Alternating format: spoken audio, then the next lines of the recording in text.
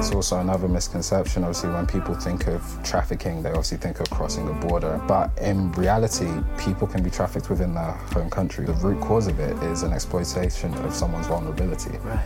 And if the wrong person comes along at the wrong time to exploit that vulnerability, they can find themselves in an exploitative situation.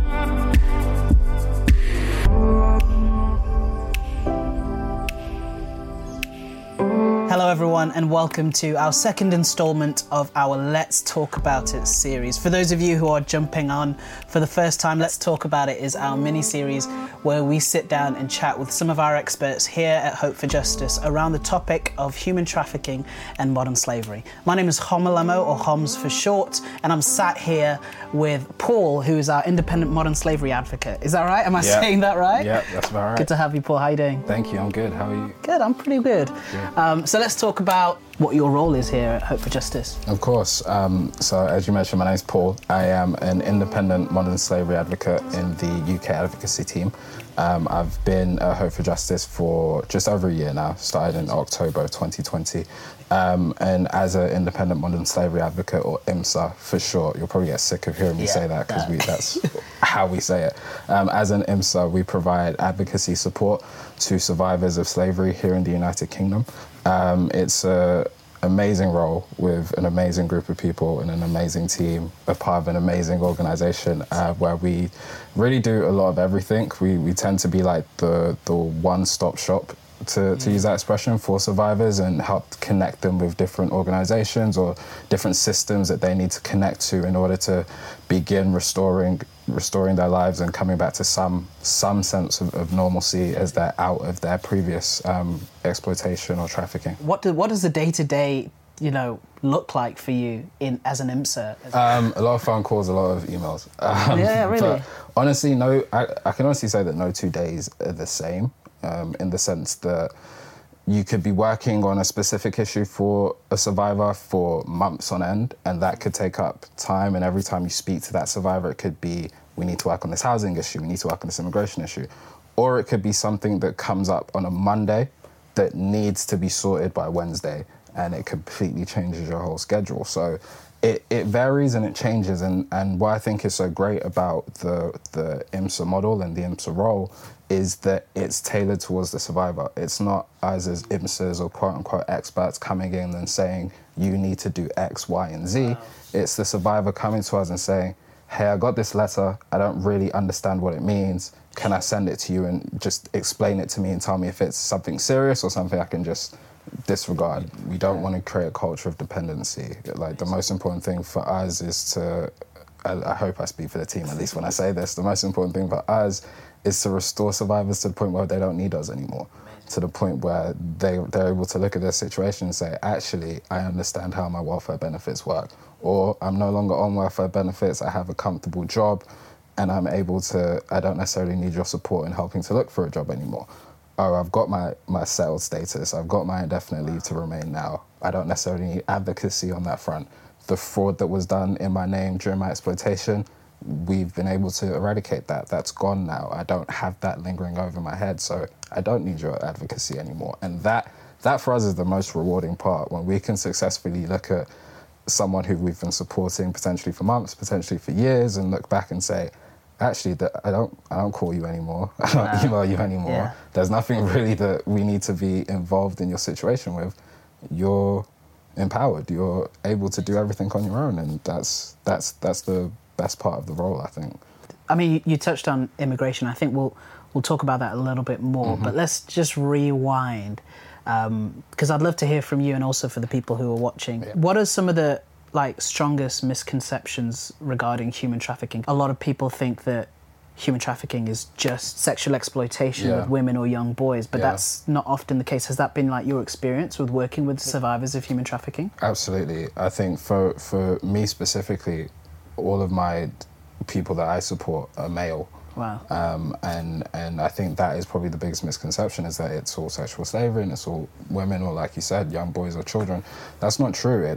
It comes from a place of vulnerability, and we are all as people susceptible to being extremely vulnerable at any given point, at any given time. And when you're in that position of vulnerability, if someone comes in and uses coercive methods to attack that vulnerability, and puts you in a position where you have no other choice, you have no other option, and strips you of your autonomy.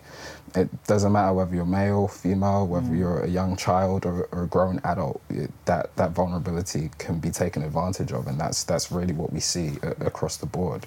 I think that's also another misconception. Obviously, when people think of trafficking, they obviously think of crossing a border and being moved from one nation to another or across multiple borders. But in reality, people can be trafficked within their home country. Because like I say, the root cause of it is an exploitation of someone's vulnerability. Right. Well, we can all point to people across this country, born and raised, citizens, passports and everything, who just find themselves in vulnerable situations for one reason or another.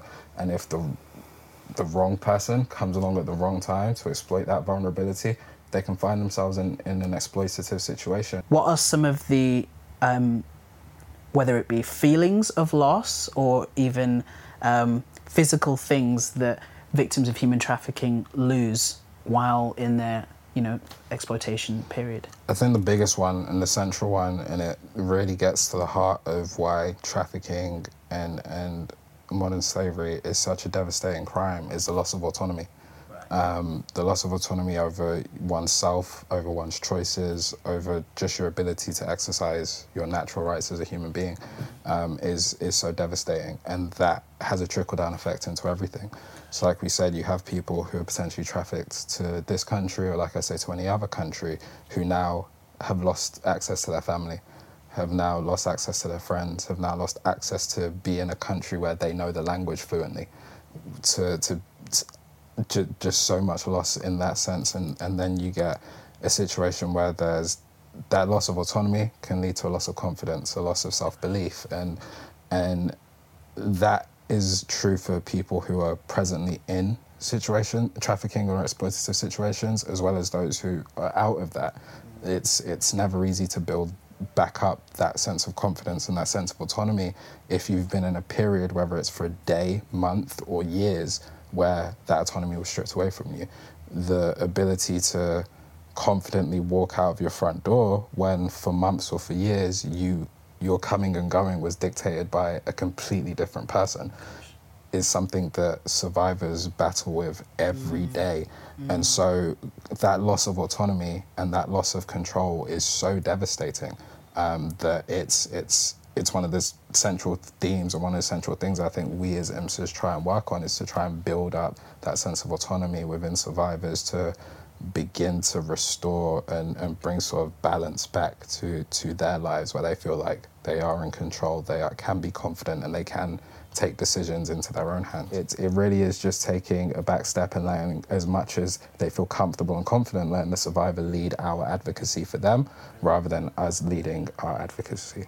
Yeah, that's great. And I know that a lot of our conversation is based on how we work in the UK. Yeah. But obviously, a lot of our audiences are far beyond just the UK.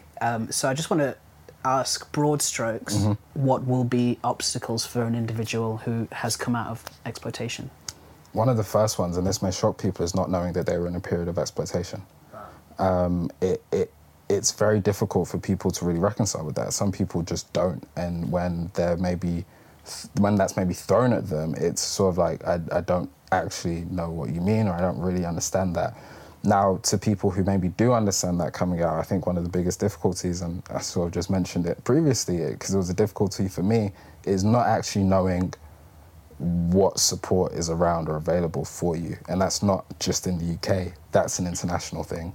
Not knowing what support there is for survivors of human trafficking. And I think there's an education piece which needs to be done really across the world, definitely in this country, across sectors, for people to really know actually what that framework looks like, so that if they come across someone who finds themselves, who they believe could be in an exploitative situation, they know what keys to look for and what actions that they can take to actually prevent that situation and begin the process of getting that person out of that exploitative situation. Again, we sort of get into this misconception that survivors and victims of human trafficking and modern slavery are potentially hidden away that we don't see, whether it's women in brothels or situations like that. It could just be men working in supply chains. And that's what Slave Free Alliance with this organization is about combating. So it's a great thing that we have that, but that's the reality of it. And so it can really be people anywhere in any sort of walk of life. And so that's why spotting the signs and seeing those signs is so key. And then once you see those signs, okay, what can I as an individual, not even necessarily in the sector, but what can I as an individual or an organization do to actually help prevent this situation that this individual person's in, and then long term stop anyone from ever being in that situation again. I just want to thank you, dude, for jumping on today and just talking to us, kind of myth-busting some of our misconceptions of human trafficking and modern slavery. And for those of you who are wondering what you can do to help end modern slavery, why don't you go to our link in the bio or head to hopeforjustice.org/spot the signs. And there you can kind of learn and, like we were just talking about, educate yourself on some of the potential signs of human trafficking. We just want to thank you all for sticking around, for watching. And if you guys have any questions whatsoever, feel free to comment below. Feel free to DM messages or just share with us what topics you'd love us to cover, because ultimately the whole purpose of this series is to help educate and talk about topics that maybe are not covered as much. So thank you so much for tuning in, and we'll see you in the next one. Bye.